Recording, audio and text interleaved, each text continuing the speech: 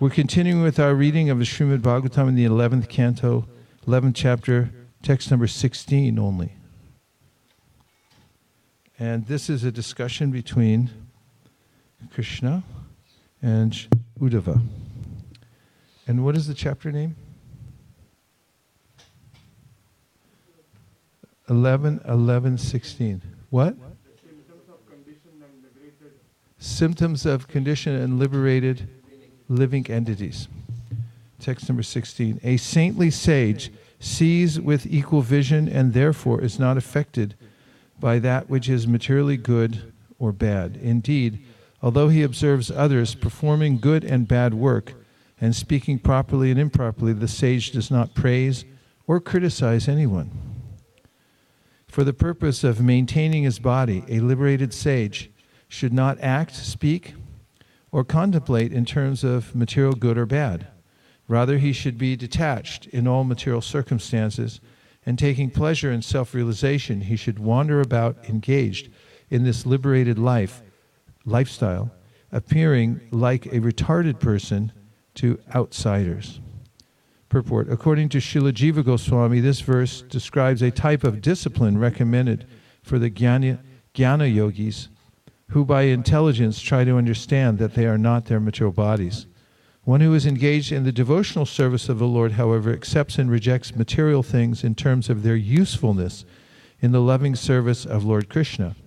One who is trying to preach Krishna consciousness should be seen as very intelligent and not jadavat, or stunted, as described here.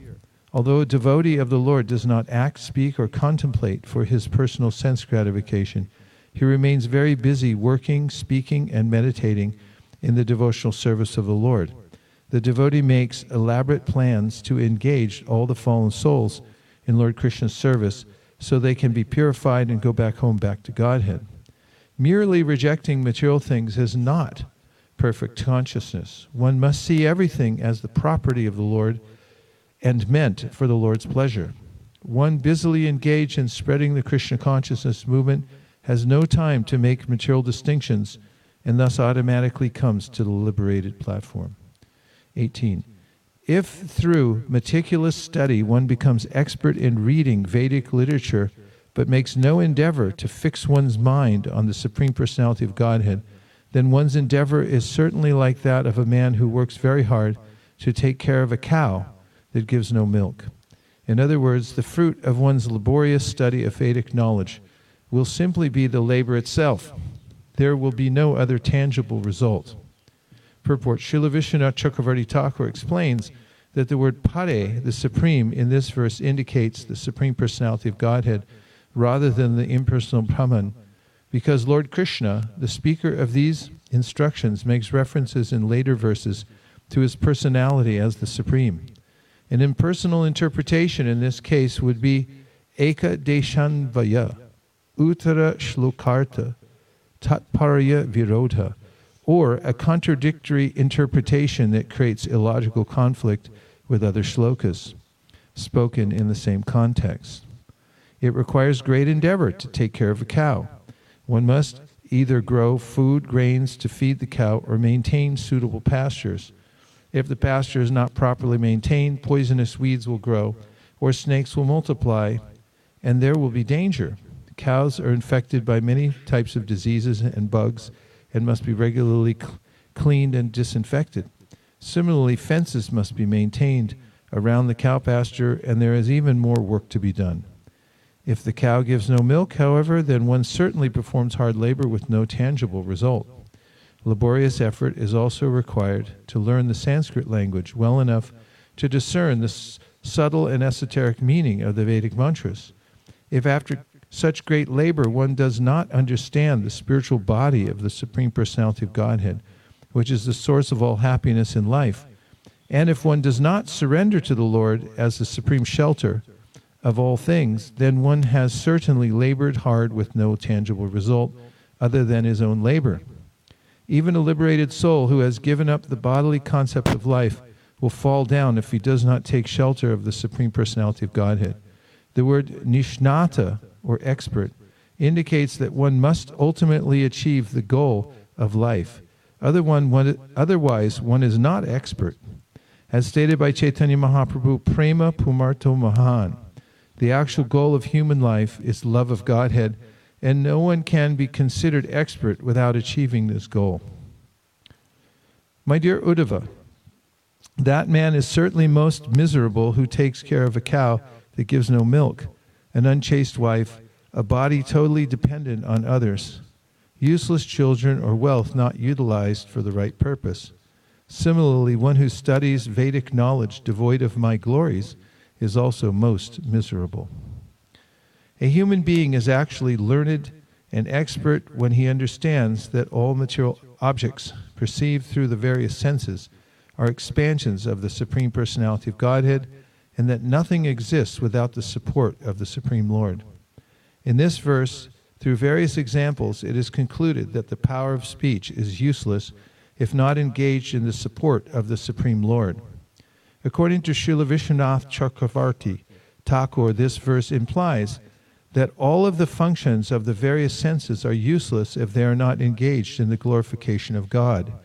Indeed, the Avadhuta Brahmana previously stated to King Yadu that if the tongue is not controlled, one's entire program of sense control is a failure. One cannot control the tongue unless he vibrates the glories of the Lord. The example of the milkless cow is significant. A gentle man never kills a cow, and therefore when a cow becomes sterile and no longer gives milk, one must engage in the laborious task of protecting her, since no one will purchase a useless cow. For some time, the greedy owner of a sterile cow may continue thinking, I have already invested so much money in taking care of this cow, and certainly in the near future she will again become pregnant and give milk. But when this hope is proven futile, he becomes neglectful and indifferent to the health and safety of the animal. Because of such sinful neglect, he must suffer in the next life, after having already suffered because of the sterile cow in the present life. Similarly, although a man may discover that his wife is neither chaste nor affectionate, he may be so eager to get children that he goes on taking care of such a useless wife, thinking, I will teach my wife the religious duties of a chaste woman. By hearing historical examples of great women, surely her heart will change, and she will become a wonderful wife to me.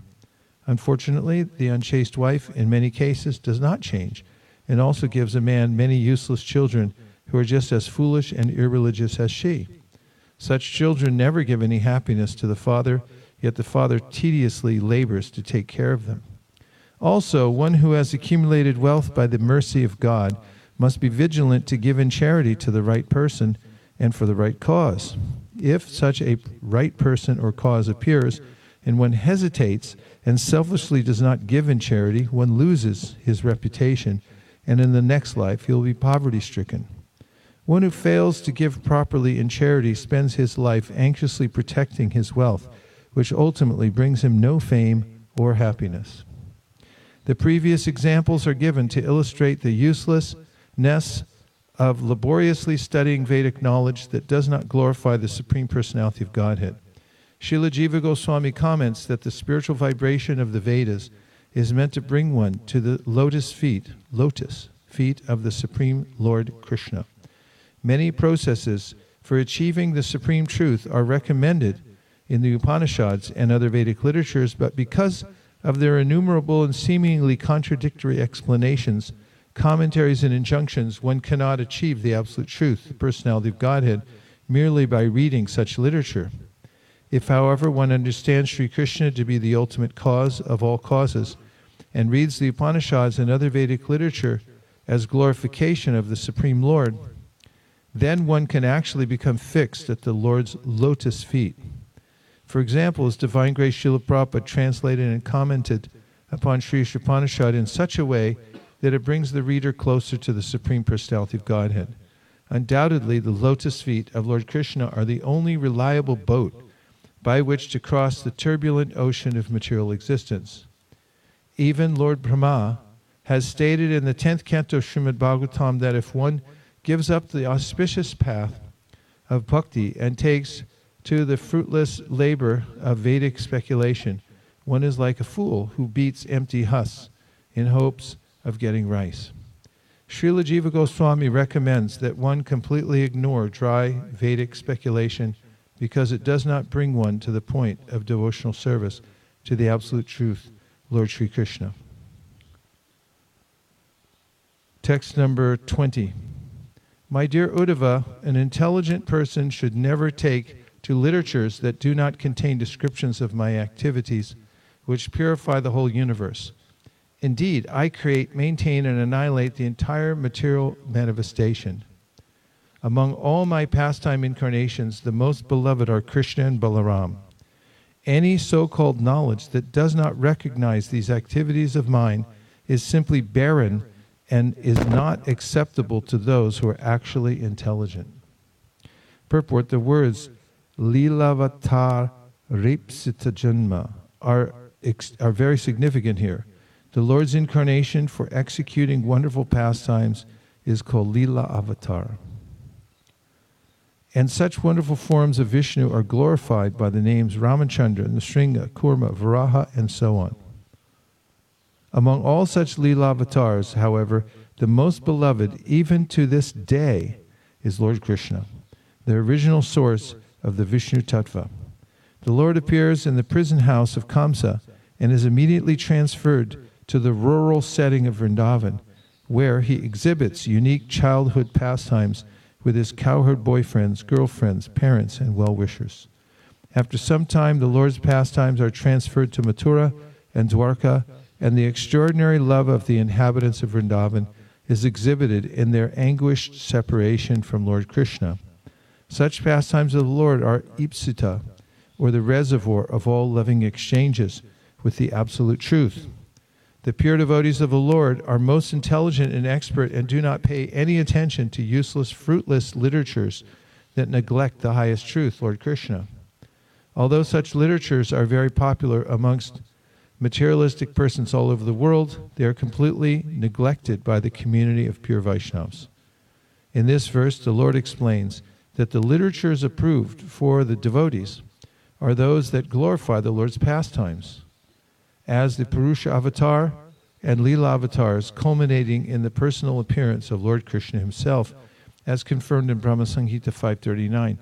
Ramadi Muti Shukalani Amena Tishtan Nanavataram Akorod Bhuvanesha Kintu Krishna Swayam Samabhavat Parama Pumanyo Govindamadi Purusham Tamaham Bhajami. I worship Govinda, the primeval Lord, who manifested himself personally as Krishna and the different avatars in the world in the forms of Rama, Nrsimha, Vaman, etc., as his subjective portions.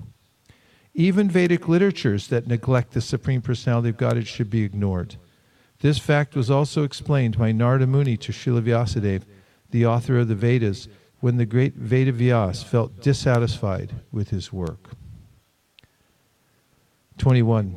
Coming to this conclusion of all knowledge, one should give up the false conception of material variety that one imposes upon the soul and thus cease one's material existence. The mind should be fixed on me, since I am all-pervading. Purport: although in previous verses Lord Krishna has described the lifestyle and approach of the impersonal philosophers who meditate on the distinction between matter and spirit, the Lord here rejects the path of jnana or speculation and comes to the final conclusion, bhakti yoga. The path of jnana is interesting only to one who does not know that Lord Krishna is the Supreme Personality of Godhead, as stated in Bhagavad Gita 7:19. Bahunam janmanam ante jnanavan mam prapadyate vasudeva sarvamiti samahatma sudulabha. The words Vasudeva sarvamiti, or Vasudev is everything, are similar to the words sarva ge, found in this verse. One should know ge, sarva ge. Found in this verse, one should know why the personality of Godhead is all-pervading. The first verse of Srimad Bhagavatam states, Janmadya Sayyata. The Supreme Lord is the source of everything. And as stated in previous verse of this chapter, he creates, maintains, and annihilates everything. Thus the Lord is not all-pervading in the manner of air or sunlight. Rather, the Lord is all-pervading as the absolute controller who holds in his hands the destiny of every living entity. Everything is ultimately an expansion of Lord Krishna, and therefore there is really no other object of meditation besides Krishna. Meditation upon any object is also meditation on Krishna, but is imperfectly performed, as confirmed in Bhagavad Gita by the word avidhi purvakam. The Lord also states in the Gita that all living entities are on the path back home, back to Godhead. Because of ignorance, however, some of them go backward or stop along the way, foolishly thinking that their journey is finished, when in fact they are suspended in one of the minor potencies of the Supreme Lord. If one wants to intimately understand the nature of the Absolute Truth, one must take to the path of love of Godhead, as stated in Bhagavad Gita 18:55. And right now we're reading from Bhagavatam 11, what's the verse number? 21. 11, 21, halfway through. Bhaktimam abhijanati yavan yaschasmi tatvataha tatumam tatvato gyatva vishate tadanantaram. One can understand the Supreme Personality as He is only by devotional service. And when one is in full consciousness of the Supreme Lord by such devotion, he can enter into the kingdom of God. The words nanatva brahmam in this verse indicate false identification with the gross and subtle material bodies. The word brahmam indicates a mistake. It can also mean wandering or rotating. The conditioned living entity, because of his mistake of falling into illusion, is wandering through a succession of material bodies, sometimes appearing as a demigod and sometimes as a worm and stool. The word aparamita means that one should stop such fruitless wandering and fix one's mind on the Absolute Truth, the Supreme Lord, who is the true object of everyone's love. Such a conclusion is not sentimental, but is the result of keen analytic intelligence, jignasaya.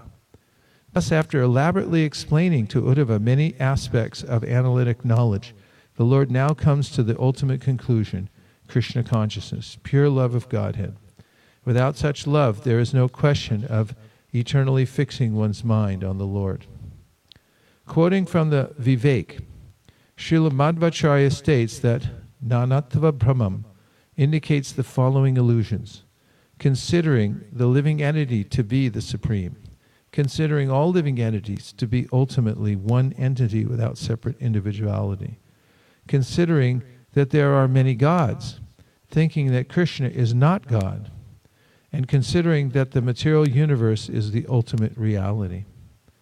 All these illusions are called Brahma, or mistakes, but such ignorance can be eliminated at once by the chanting of the holy names of Krishna. Hare Krishna, Krishna Krishna, Hare Rama, Rama, Hare Hare. My dear Uddhava, if you are not able to free your mind from all material disturbance and thus absorb it completely on the spiritual platform, then perform all your activities as an offering to me without trying to enjoy the fruits. Purport: if one offers one's activities to Lord Krishna without trying to enjoy the results, one's mind becomes purified. When the mind is purified, transcendental knowledge automatically manifests, since such knowledge is a byproduct of pure consciousness. When the mind is absorbed in perfect knowledge, it can be raised to the spiritual platform, as described in Bhagavad Gita 18:54. Brahmaputa prasannatma nashochati nakankshati samak sarveshu bhuteshu madbhaktim labhate param. One who is thus transcendentally situated at once realizes the Supreme Brahman. He never laments nor desires to have anything. He is equally disposed to every living entity. In that pure state, he attains pure devotional service unto me. By absorbing the mind in the transcendental form of the Lord, By absorbing the mind in the transcendental form of Lord Krishna, one can surpass the stage of ordinary transcendental knowledge by which one simply distinguishes oneself from the gross and subtle material bodies. Spiritually enriched by loving devotional service to the Lord, the mind is completely purified of all tinges of illusion. Through intense concentration on one's relationship with the personality of Godhead, one comes to the highest standard of knowledge and becomes an intimate associate of the personality of Godhead. By offering one's activities to the personality of Godhead, one purifies one's mind to some extent and thus comes to the preliminary stage of spiritual awareness. Yet even then, one may not be able to fix one's mind completely on the spiritual platform. At that point, one should realistically assess one's position, noting the lingering material contamination within the mind. Then, as stated in this verse, one should intensify one's practical devotional work in the service of the Lord. There you have it. If one artificially considers oneself to be supremely liberated, or if one becomes casual on the path of spiritual advancement, there is serious danger of a fall down. According to Srila Jiva Goswami, the Lord previously explained to Uddhava Jnana Mishra Bhakti, or devotional service mixed with the impure desire to enjoy transcendental knowledge. In this verse, the Lord clearly reveals that transcendental knowledge is an automatic byproduct of loving service to the Lord.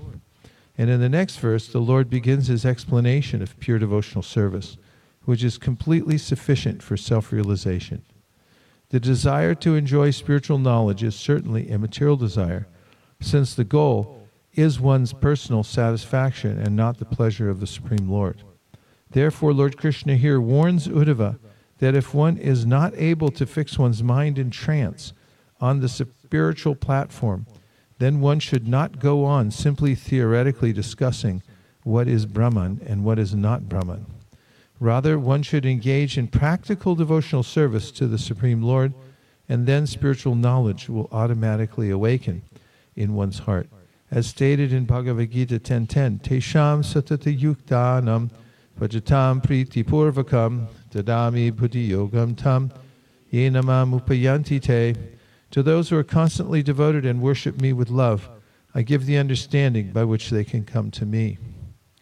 Similarly, in the 10th canto of Srimad Bhagavatam, Lord Brahma warns that one should not neglect the auspicious path of bhakti and instead take up the useless labor of mental speculation.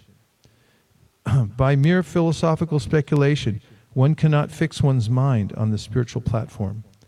Many great philosophers throughout history had abominable personal habits, which proved that they could not fix themselves on the spiritual platform by mere speculation on philosophical categories. If one is not fortunate enough to have executed devotional service to the Lord in one's past life, and if one is therefore addicted to mere speculation on the differences between matter and spirit, one will not be able to fix one's mind on the spiritual platform. Such a person should give up useless speculation and engage in the practical work of Krishna consciousness, absorbing himself 24 hours a day in the mission of the Supreme Personality of Godhead. In such missionary work for the Lord's sake, one should never try to enjoy the fruits of one's work. Even though the mind is not completely pure, if one offers the fruits of one's work to the Lord, the mind will quickly come to the standard of pure desirelessness, in which one's only desire is the Lord's satisfaction. Srila Jiva Goswami states that if one does not have faith in the personal form and activities of the personality of Godhead, one will not have the spiritual strength to remain perpetually on the transcendental platform. In this verse, the Lord is definitely bringing Uddhava and all living entities to the conclusion of all philosophy, pure devotional service to the Supreme Lord Krishna. In this regard, Srila Bhakti Siddhanta Saraswati Thakur points out that one who is bewildered by false ego may not want to offer his activities to the Supreme Personality of Godhead, even though this is the actual way of rising above the influence of the modes of material nature. Because of ignorance, one does not know that he is the eternal servant of Krishna and instead is attracted by the duality of material illusion. One cannot become free from such illusion by theoretical speculation, but if one offers one's work to the personality of Godhead, one will clearly understand his eternal transcendental position as a servant of the Lord.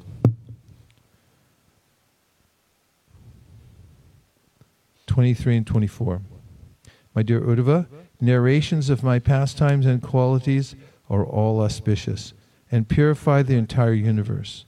A faithful person who constantly hears, glorifies, and remembers such transcendental activities, who through dramatic performances relives my pastimes, beginning with my appearance, and who takes full shelter of me, dedicating his religious, sensual, and occupational activities for my satisfaction, certainly obtains unflinching devotional service to me, the eternal personality of Godhead. Purport: those who have faith only in the impersonal, effulgent aspect of the Supreme Lord, and those who have faith only in the localized supersoul, the perfect object of mystic meditation located in the heart of every living entity, are considered to be limited and imperfect in their transcendental realization. The process of mystic meditation and impersonal philosophical speculation are both devoid of actual love of God, and therefore cannot be considered to be the perfection of human life. Only one who places full faith in the Supreme Personality of Godhead becomes qualified to go back home, back to Godhead. Lord Krishna's pastimes of stealing butter from the elderly gopis, enjoying life with his cowherd boyfriends, and the young gopis, playing his flute and engaging in the rasa dance, etc., are all auspicious spiritual activities, and they are fully described in the 10th canto of this work. There are many authorized songs and prayers glorifying these pastimes of the Lord, and by constantly chanting them, one will automatically be fixed in smaranam, or remembrance of the Supreme Personality of Godhead. The Lord exhibited his opulences upon his birth in Kamsa's prison, and at the birth ceremony subsequently performed by Nanda Maharaj in Gokula. The Lord further performed many adventurous activities, such as chastising the serpent Kaliya and many other irresponsible demons. One should regularly take part in the ceremonies commemorating Krishna's pastimes, such as the Janmashtami ceremony glorifying the Lord's birth. On such days, one should worship the deity of Lord Krishna and the spiritual master, and thus remember the Lord's pastimes. The word dharma in this verse indicates that one's religious activities should always be in connection with Krishna. Therefore, one should give charity in the form of food grains, clothing, etc. to the Vaishnavas and Brahmanas, and whenever possible, one should arrange for the protection of cows who are very dear to the Lord. The word kama indicates that one should satisfy one's desires with the transcendental paraphernalia of the Lord. One should eat mahaprasadam, food offered to the deity of Lord Krishna, and one should also decorate oneself with the Lord's flower garlands and sandalwood pulp, and should place the remnants of the deity's clothing on one's body. One who lives in a luxurious mansion or apartment should convert his residence into a temple of Lord Krishna and invite others to come in, chant before the deity, hear Bhagavad Gita and Srimad Bhagavatam, and taste the remnants of the Lord's food. Or one may live in a beautiful temple building in the community of Vaishnavas and engage in the same activities. The word artha in this verse indicates that one who is inclined towards business should accumulate money to promote the missionary work of the Lord's devotees and not for one's personal sense gratification. Thus, one's business activities are also considered to be devotional service to Lord Krishna. The word nishchalam indicates that since Lord Krishna is eternally fixed in perfect knowledge and bliss, there is no possibility of disturbance for one who worships the Lord. If we worship anything except the Lord, our worship may be disturbed when our worshipable deity is placed in an awkward position. But because the Lord is supreme, our worship of him is eternally free of disturbance. One who engages in hearing, glorifying, remembering, and dramatically recreating the pastimes of the Lord will soon be freed from all material desire. Srila Jiva Goswami mentions in this connection that one who is advanced in Krishna consciousness may specifically be attracted to the pastimes of a devotee in the spiritual world who serves the Lord in a particular way. An advanced devotee in this world may desire to serve the Lord in the same way, and thus may take pleasure in dramatically reliving the service of his worshipable devotee master in the spiritual world. Also, one may take pleasure in spiritual festivals, performances of particular pastimes of Lord Krishna, or activities of other devotees of the Lord. In this way, one can continually increase one's faith in the personality of Godhead. Those who have no desire to hear, glorify, or remember the transcendental activities of the Lord are certainly materially polluted and never achieve the highest perfection. Such persons spoil the opportunity of human life by devoting themselves to fleeting, mundane topics that produce no eternal effect. The real meaning of religion is to constantly serve the Supreme Personality of Godhead, whose form is eternal, full of bliss and knowledge. One who has taken full shelter of the Lord is completely uninterested in impersonal speculations about the nature of God, and uses his time to advance more and more in the unlimited bliss of devotional service. Is everyone okay? Better than okay, right? Okay. Said okay? I said okay, okay.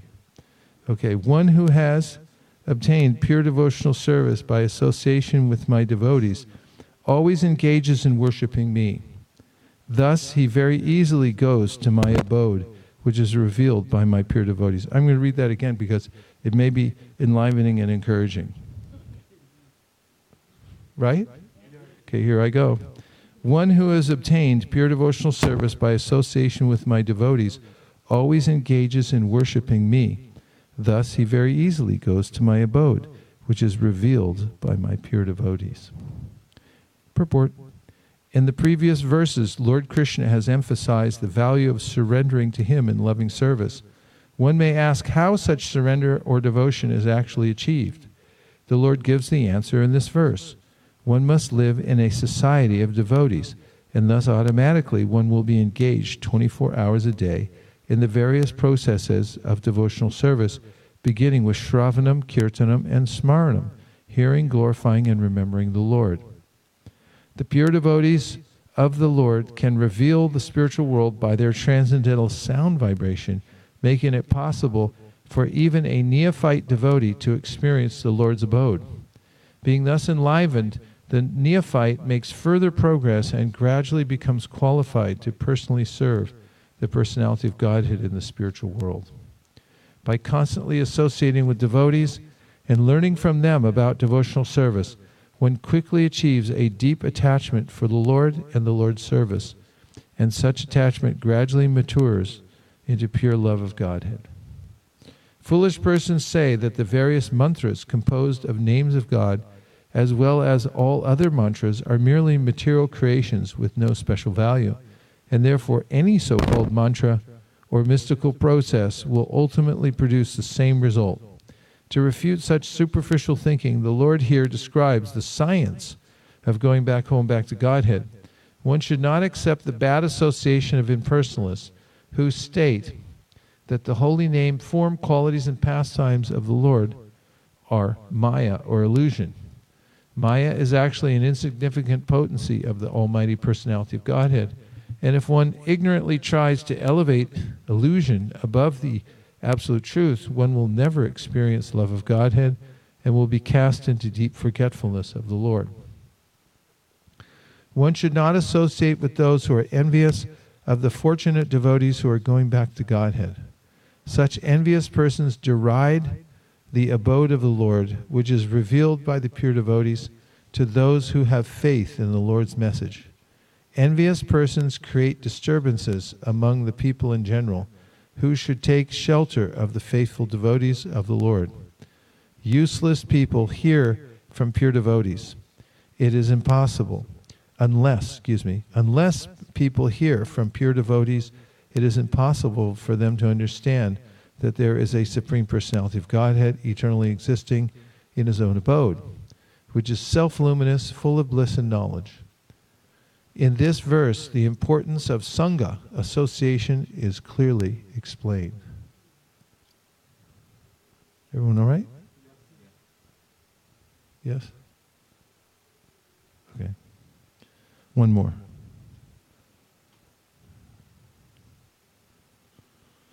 Sri Uddhava said, "My dear Lord, Supreme Personality of Godhead, what type of person do you consider to be a true devotee?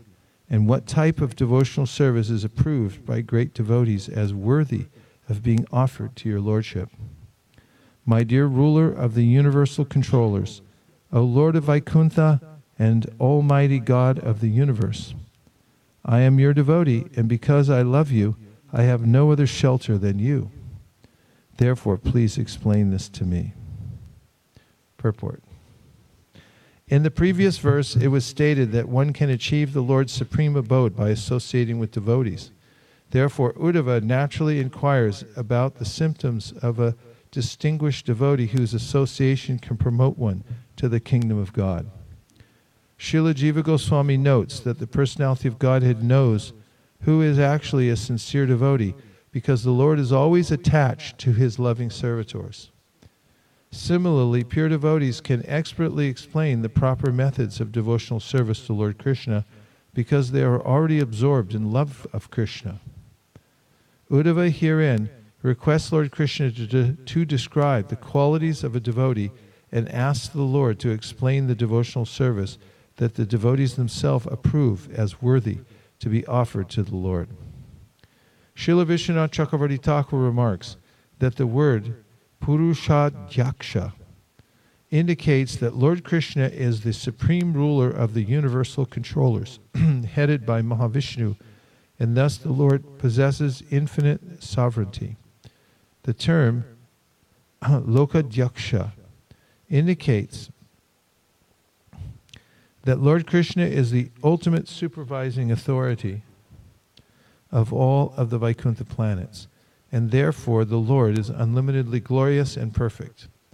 Uddhava further addresses Lord Krishna as Jagat Prabhu, because even in the illusory material world, the Lord exhibits his unlimited mercy by personally incarnating to uplift the conditioned souls. The word Pranataya, your surrendered devotee, indicates that Uddhava is not proud like ordinary fools who do not enjoy bowing down to the Supreme Personality of Godhead. According to Srila Vishwanath Chakravarti Thakur, Uddhava mentions that he is Anuraktaya, or completely bound in love to Lord Krishna, because unlike other great devotees such as Arjuna, who sometimes worship demigods in order to comply with social customs or to show respect for their positions in the scheme of planetary management, Uddhava never worshipped any demigods. Therefore, Uddhava is Prapannaya, or completely surrendered to Lord Krishna, having no other shelter. Shri Uddhava ki. Okay, one more. My dear Lord, as the absolute truth, you are transcendental to material nature, and like the sky, you are never entangled in any way. Still, being controlled by your devotees' love, you accept many different forms, incarnating according to your devotees' desires. Purport. The pure devotees of the Lord propagate devotional service all over the world, and therefore, although separate from the personal form of the Lord, they are considered to be manifestations of God's mercy and potency. As stated in Chaitanya Charitamrita, Antya 7:11, Krishna Shakti Vina Nahi Tar Pravartana. The Lord is like the sky, Vyoma, because although expanded everywhere, he is not entangled in anything. He is Prakriti Para, or completely transcendental to material nature. The Lord is fully self-satisfied and is therefore indifferent to the affairs of the material world. Still, because of his causeless mercy, the Lord desires to expand pure devotional service, and for this reason he incarnates within the material world to uplift the fallen conditioned souls. The Lord descends in selected spiritual bodies to please his loving devotees. Sometimes he appears in his original form as Krishna, and even Krishna himself appears in different forms to special devotees, so that they may fully develop their loving sentiments for him. Srila Jiva Goswami gives several examples of the Lord's special mercy upon his devotees. Lord Krishna personally went to the home of Jambavan, and there displayed a form with slightly angry glances. In that form, the Lord enjoyed a fight with his devotee. the Lord displayed his form as Dattatreya to Atri Muni, and similarly bestowed special mercy upon Lord Brahma, the demigods Akrura, and innumerable other devotees. And in Vrindavan, the Lord displayed his most beautiful form as Govinda to the fortunate inhabitants. Srila Madhvacharya has quoted from the Prakash Samhita. From where? Correct. As follows: the Lord accepts different spiritual bodies according to the desire of his devotees. For example, the Lord agreed to become the son of Vasudeva and Devaki. Thus, although Lord Krishna has an eternal blissful spiritual form, he appears to enter within the body of his devotee who becomes his mother. Although we speak of the Lord's taking on a body, the Lord does not change his form as we do, as do the conditioned souls who must change their material bodies. The Lord appears in his own eternally unchangeable forms. Just when I heard that, it hit my ear. As do the conditioned souls who must change their material bodies. It seems like quite an inconvenience, doesn't it? To have to change your material body? It depends on the body. Yeah, well, the whole process of changing bodies in general seems a little odd, but it's not questioned that much, sort of in the passive voice. People don't question it very much. Sort of just, at least as far as I can remember growing up, I never heard much about it in my childhood, that it's something suspicious that people are just dropping off. I mean, it doesn't seem a little odd that people you know and love, that all of a sudden they're just not there anymore? Doesn't seem right, does it? So, not very good. Better get it fixed. The Lord appears in his own eternally unchangeable forms. Depends which body. Lord Hari always appears in the forms that are especially desired by his loving devotees, and never in other forms. However, if one thinks that the Lord, in the manner of an ordinary person taking birth, becomes the physical son of Vasudeva or other devotees, then one is victimized by illusion. The Lord merely expands his spiritual potency, causing his pure devotees to think, Krishna is now my son. One should understand that the Supreme Personality of Godhead never accepts or rejects a material body, nor does he ever give up his eternal spiritual forms. Rather, the Lord eternally manifests his blissful bodies according to the loving sentiments of his eternal pure devotees. Srila Jiva Goswami mentions that the word Vyoma also indicates the Lord's name of Paravyoma, or the Lord of the spiritual sky. One should not misinterpret this verse to mean that Lord Krishna is impersonal, like the material sky, or that the form of Krishna is merely another selected incarnation, equal to any other. Such casual and whimsical speculations cannot be accepted as actual spiritual knowledge. Sri Krishna is the original personality of Godhead, Krishnastu Bhagavan Swayam, and the Lord has explained elaborately in Bhagavad Gita that he is the original source of everything. Therefore, the pure devotees of the Lord are eternally engaged in full knowledge and bliss, in loving service to the Lord's original form as Krishna. The whole purpose of Srimad Bhagavatam is to arouse our love for Lord Krishna, and one should not foolishly misunderstand this great purpose.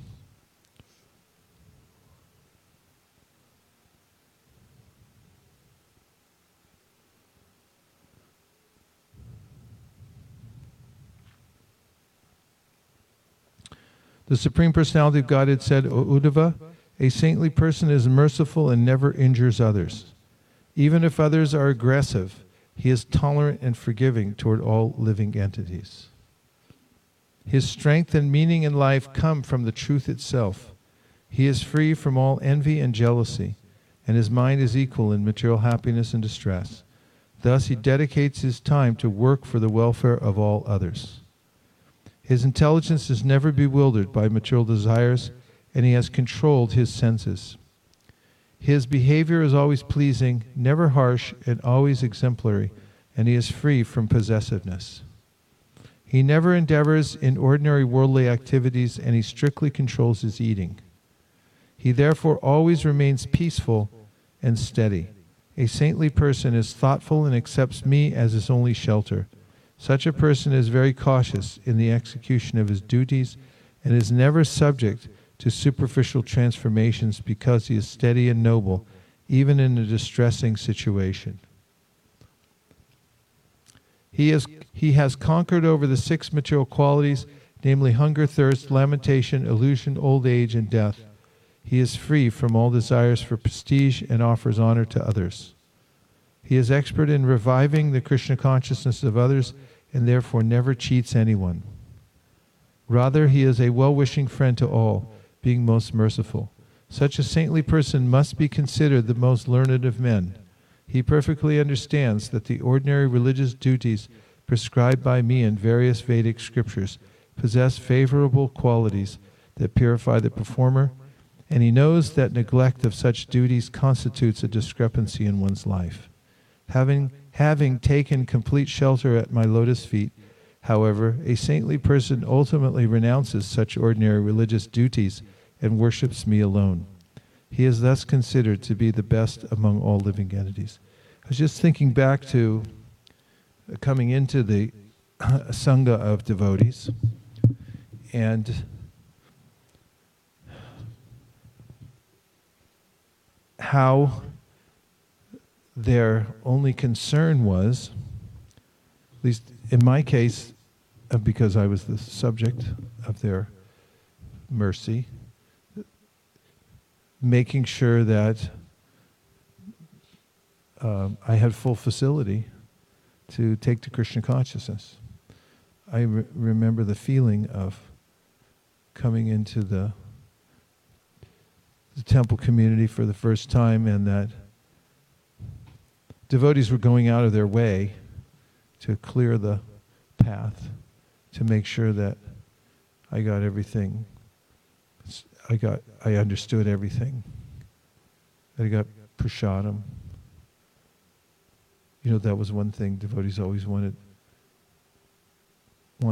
other people to take prasadam, because it's one of the exchanges of love, and they appreciate so much when somebody comes to Krishna consciousness, they give prasadam. And unless one's extremely resistant to such loving care, it's a fairly compelling reason to take to Krishna consciousness. That is such a loving network of people. You can also remember times sitting down, like vivid memories of being in an ashram and dancing in the morning. At 4:31, the dancing began. And then, and thinking, I wonder if anybody else in the city is dancing like this at this time of day. In fact, my father once came to visit me in the ashram in St. Louis. We were all brahmacharis there. You were there. And so then I can't say that, right? I said we were all brahmacharis. But you saw the scene there. There were dozens and then hundreds of brahmacharis. Some of them would all come on the weekends from Vans. But in any case, he came and visited us there. And that seeing through his eyes what we were doing, because that was the first time he came to a temple. He stayed overnight there. He got it from Mangalartik. And, he sat in the back and watched. And we were all dancing. It was very muggy weather there. St. Louis can get very muggy. But we didn't care. We just wanted to dance. So the devotees danced with abandon in front of Gaur Nitai. And I remember afterwards my father wrote me a letter when he got back to California, just appreciating the lifestyle. And I can remember other times sitting down to prasadam with all the devotees. We just sit down and we didn't have a care in the world. Just prasadam, and we had a whole day full of service ahead of us, and honestly, not a care in the world. At least that's my recollection. Somebody might bring something up to convince me otherwise. But it was mentioned, Krishna mentioned earlier about the importance of sadhu sangha, being around devotees and being in the process. Automatically there's a kind of development of detachment when one's developing an attachment to devotional service. Vasudeve Bhagavati Bhakti Yoga Pariyojita Jana Yashavairagyam Jnanam Cha Yarahaitukam. And so causeless knowledge and detachment comes into one's life. Life comes into, one develops knowledge and detachment quite readily, just by the association of devotees and by worshipping Krishna. We do that, and it's also remarkable thinking back to how this was all designed by a devotee who thought, let's get as many people in this process as possible. I remember after getting a Back to Godhead magazine, the first Krishna conscious literature that I ever got, and I was really taken by the pictures of devotees doing service, and the various articles that explained Krishna and the Absolute Truth in myriad ways. And then I was thinking, I wonder who's behind this. And it's remarkable, isn't it, that one devotee who has the mandate to spread Krishna consciousness could affect so many people and affect the world by taking the trouble to set up an environment that people could come into and become purified. The Sunday feasts, lots of people would come in and sit down and take prasadam. And of course, it's the same now. When one takes the trouble to create an environment, or as I like to call it, a habitat, where people can survive and develop Krishna consciousness. They have a loving network of people they can relate to who are Krishna conscious and they can associate with, and they naturally become attracted, some of them, to Krishna consciousness at a rate faster than one expects, because it's naturally there within the heart, and given the right environment, then people awaken to that. At least they awaken to a desire to perform devotional service and be like the devotees. That's what I've noticed. And then, as was quoted at least twice in the last few pages we read, Tesham Satata Yuktanam. Krishna's there within the heart to aid the sincere person, giving intelligence how to actually come to him through devotional service.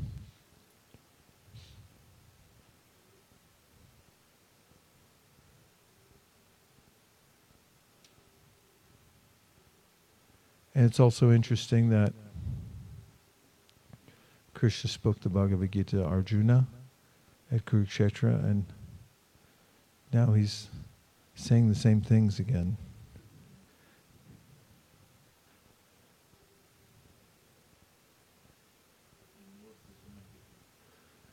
More systematically. How do you mean that? What do you see as being more systematic? When we compare Bhagavad Gita with Uddhav, with this part, the contents are like the summary is given in chapter 2. Then slow expansions are there, and then like the repetitions are there. But in here, Krishna is going in a flow. Like here, the topics jump sometimes, so Here it is more it's longer, first of all, more chapters than 18, and then the way Krishna deals, or that when I was reading, I realized that here there's no battlefield kind of a situation, so No big rush. no big rush. So Krishna is and also because it's just end before the 7 days, so just wanted to summarize again for the benefit of Parikshit Maharaj, so that using Uddhava's conversation, the same stuff can come up. Yeah. Thank you.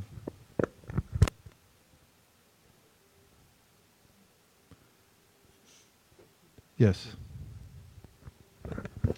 I was also thinking that a lot of topics related to Bhakti Yoga are very elaborately explained in the Uddhav Gita, like the deity worship part, I think worshipping of the deities, and many other things. I think it goes quite elaborate in this. That's true. There's a chapter on deity worship where Krishna himself speaks about how to worship the deity. And it's quite complete, obviously, as Krishna is speaking it, but one could, from that one chapter, discern how to create a deity, how to worship the deity in all different aspects. Yes, Prabhu.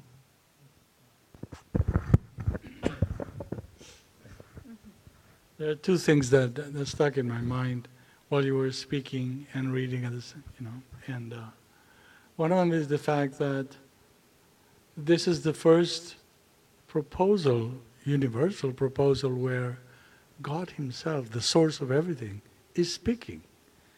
Up to now, we understand that He sent His messenger, His secretary, His obedient son, and so on, but not personally. And here He is speaking directly. So that is astonishing that we have that. It's huge. And it's almost unbelievable because, are you serious? Yes. It's here. And the level of communication is the evidence that it's sort of, who can speak like that? When he says, Aham Sarvasya Prabhava, and so on. I am the source of everything. So I was meditating on that fact. And then when you spoke about your experience at the temple, I remember in our case, when we woke up, we always wanted to wake up before everybody else because there was only one bathroom. And therefore you wanted to wake up earlier. And then the level of concentration with the japa time was such that I remember some of us would just be in front of a wall and not move from there and hear the sound coming back to your ear. It's easier when you have a wall or your hand. And at that time, the conflict with the mind was, should I walk or not? Should I move away or not? That was the conflict. There was no, the conflict wasn't like, the huge effort that we, and when you said, no, you stay there, don't worry. And then you finish your round that way. And when you finish your rounds that way, you're another person. You feel so good about yourself. So I wonder if that stage, it reminds a little bit the experience Narada Muni had when he lost his mother, and he sat under the tree, and then suddenly Krishna appeared to him, and then says, "You continue. I'll be back later on, because if you haven't completed your duty, you can't see me personally like that." So I guess part of the treasure and Prabhupada's legacy was giving us the opportunity to experience the presence of Krishna in a capsule, if you will. And then, okay, now it's up to you. Let's see what you can do. Yeah. Very interesting point.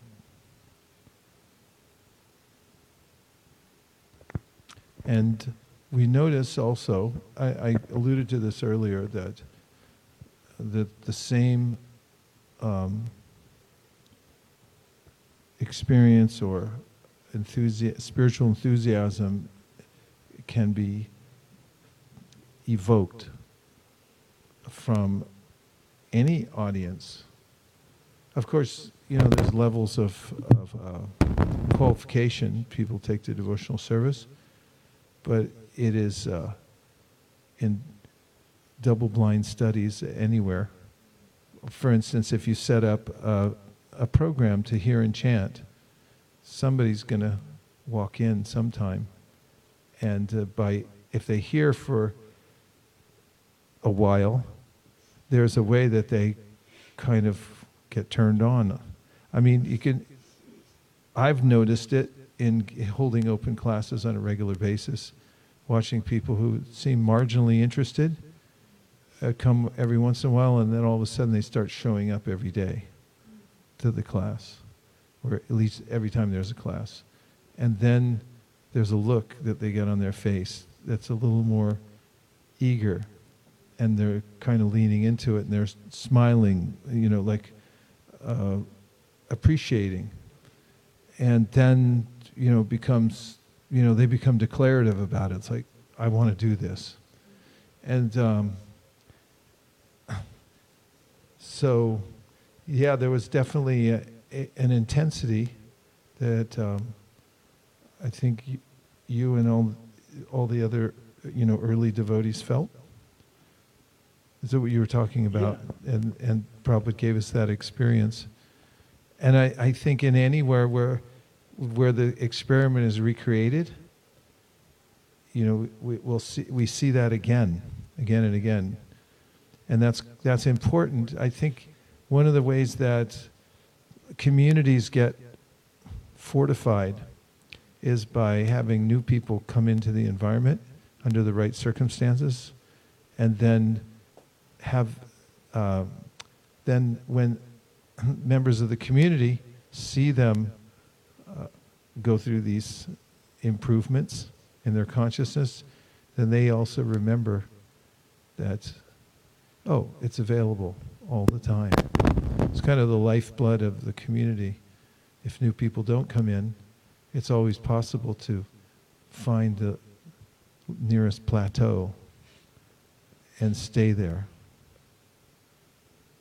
What do you think of that?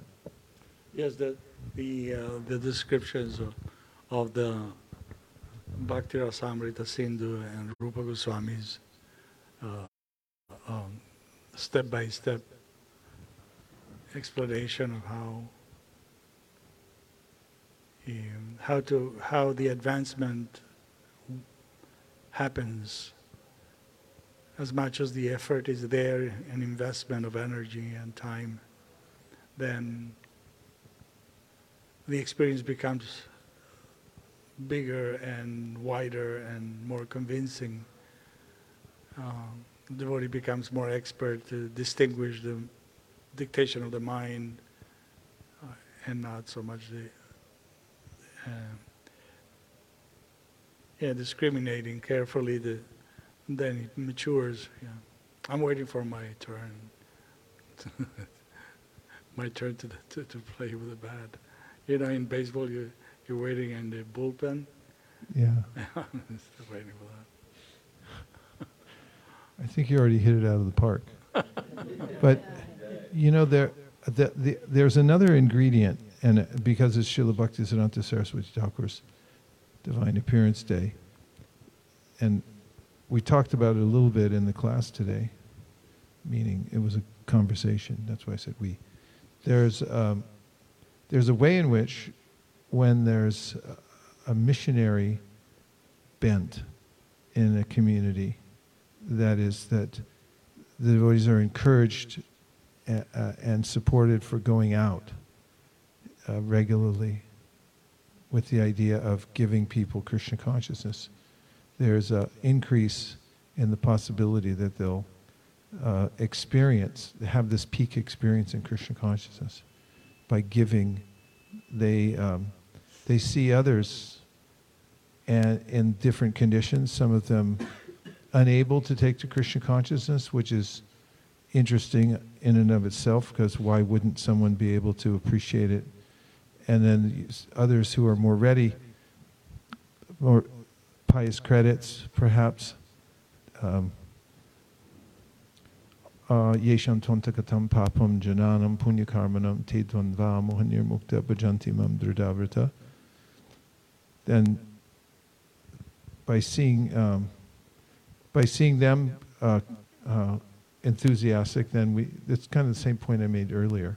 But I think it's an important element that was also there in early days. It was pervasive, and everyone had an opportunity to experience that mood, right? And in the streets, distributing book was the highlight. Distributing books. Yes, there's. I mean, I came to the conclusion because I distributed Prabhupada's books for several years, and I knew as I was outside, I knew it for a fact that this was the most privileged opportunity, the most privileged service, because as you say, sometime when you're outside there, you don't know how to explain it. I mean, you are much more eloquent. But when you are out there and you start looking at the circumstances, and you overcome the circumstances and you just go for it and you try. And it's such a personal relationship with Krishna that no other service seems to match or to. Although Prabhupada always said that all services are valid, and of course anything that we do for Krishna is valid, but still, it's like one and different. It may also be that devotees doing other types of services feel validated by the fact that everyone's going out, and then they feel the increase in their enthusiasm and more people coming to see, for instance, if somebody's serving the deity, when they're doing it with the mindset that this is enlivening the devotees to go out on Sankirtan, and other people who are coming in are seeing the deity and getting enlivened, then they seem to also get caught up in that jet stream as well.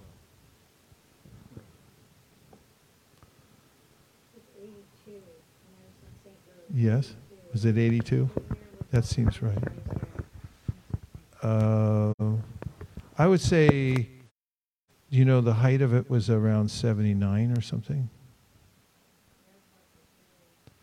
Well, the airport was there, and then what happened was in 1975, the Radha Damodar Temple merged with our BBT party.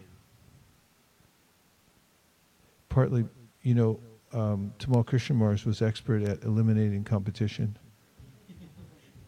And he, what? Eliminating. I mean, it was better to merge the parties together so that he didn't have that competition.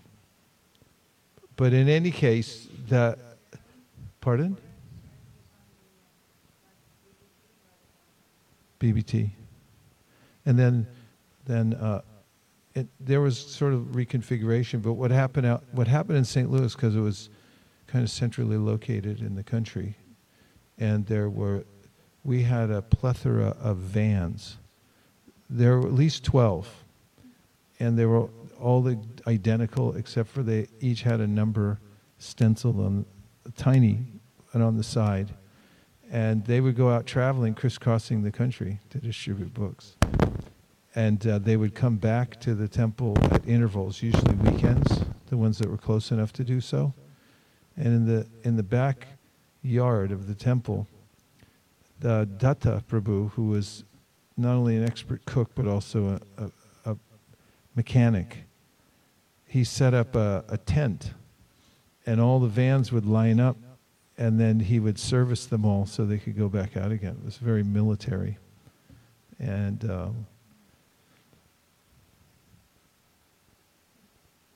yeah.